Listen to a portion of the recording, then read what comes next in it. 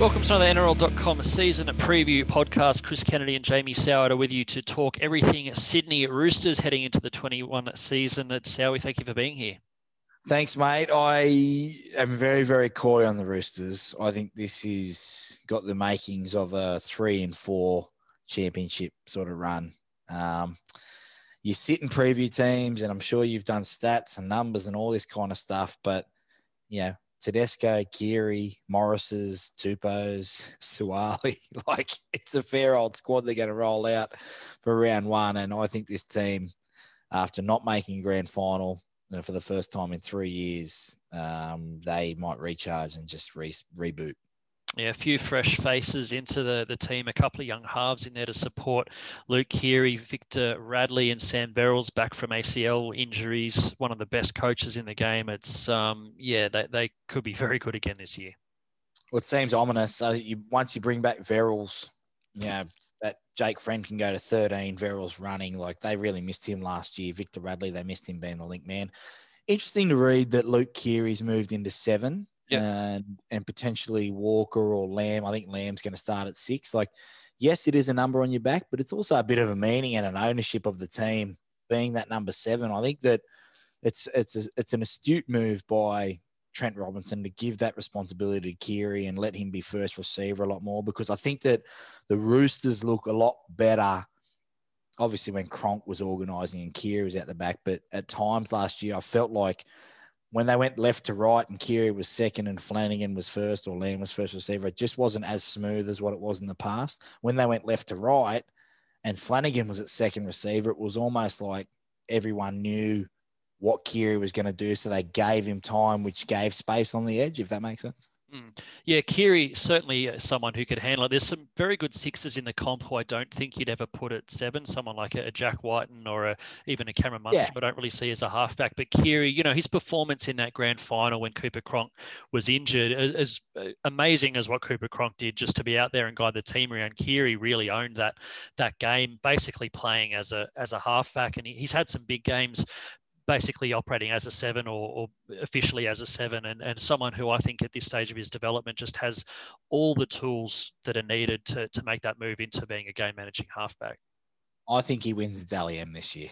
That's how highly I rate Luke Keary. Yeah. And after Origin, I still thought that he and Cleary were the perfect match. I think that he's got a little bit of a point to prove, and Trent Robinson getting him, making sure his hands are first on the ball is a really good move.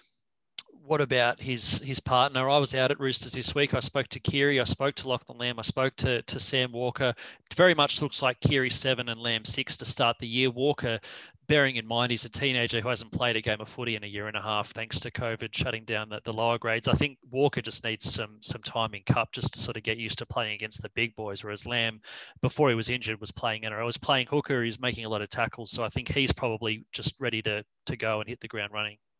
And he's been in the system for a lot longer as well. He's been playing against men, in that Canterbury Cup, New South Wales competition, now called the Knock-On Effect New South Wales Cup. So I think that he's more prepared to go into that NRL rigors of week in, week out. And you may see, I think this will be a revolving, rotation policy sort of thing where you'll see Walker maybe in for a couple of weeks. And if Lamb looks a little bit tired or is not probably performing up to the standards, we've seen Trent Robinson not afraid to make the big calls and change that. But, when you've got Tedesco, Keary and Friend there, it's easy to make a little subtle change like that. Some of these teams, that are outside that, would be wishing that they had Luke Keary or even Tedesco, just someone there that they can keep there to be able to put everyone in place. So I think you'll find Trent Robinson will use both those guys throughout the year.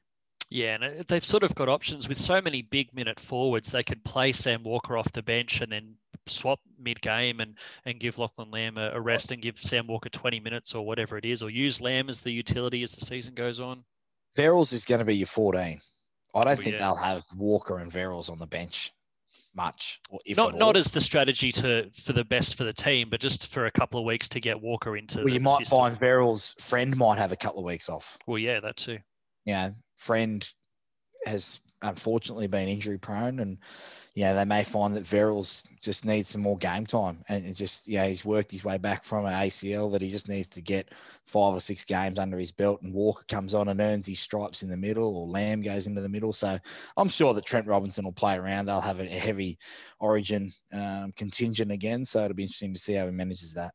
What do you reckon about the edge forward situation? Last year it was Boyd Cordner and Mitch Orbison, the first choice. Angus Crichton was being forced to play a bit of middle, a bit of lock, and not necessarily in his preferred edge role.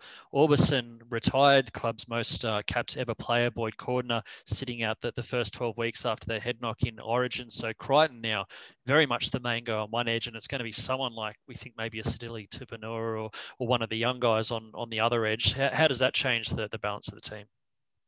Sitili Tupanua will be one edge until Cordner comes back, and Angus Crichton probably finished the year last year in the top 3 in back rows in the world.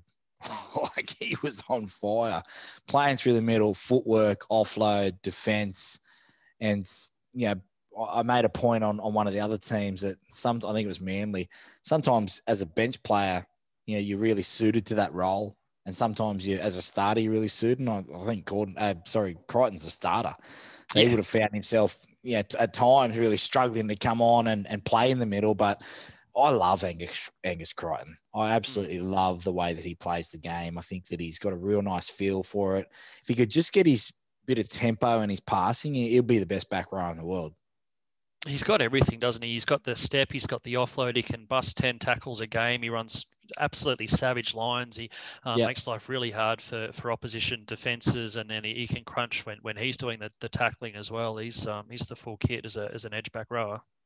100%, and he looks good this year too. I love the goatee. I love the mullet. Everything about Angus Crichton. I'm all in on Angus Crichton, CK. I cannot wrap him up anymore on the Roosters NRL.com podcast. I'm all in on Angus Crichton. He was outstanding in the trial as well. He put Sam Walker over for that nice try in the second half. He was in everything, tackle busting and offloading. The goatee's gone, unfortunately. He's another guy I talked to out at their media up during the week. He's trimmed it down really short. I was liking the Three Musketeers sort of look he had going on with the top knot and the big goatee. But I said on Monday on NRL, on Inside the NRL, it was like Lord Farquaad from Shrek. And I say that with all due respect, Angus, please don't beat me up. But one point about the Roosters this year is the Suwali talking point, right? How do they get him into the side? Well, you got Morris, you got Joey Manu. I think Joey Manu this year is in for a massive year.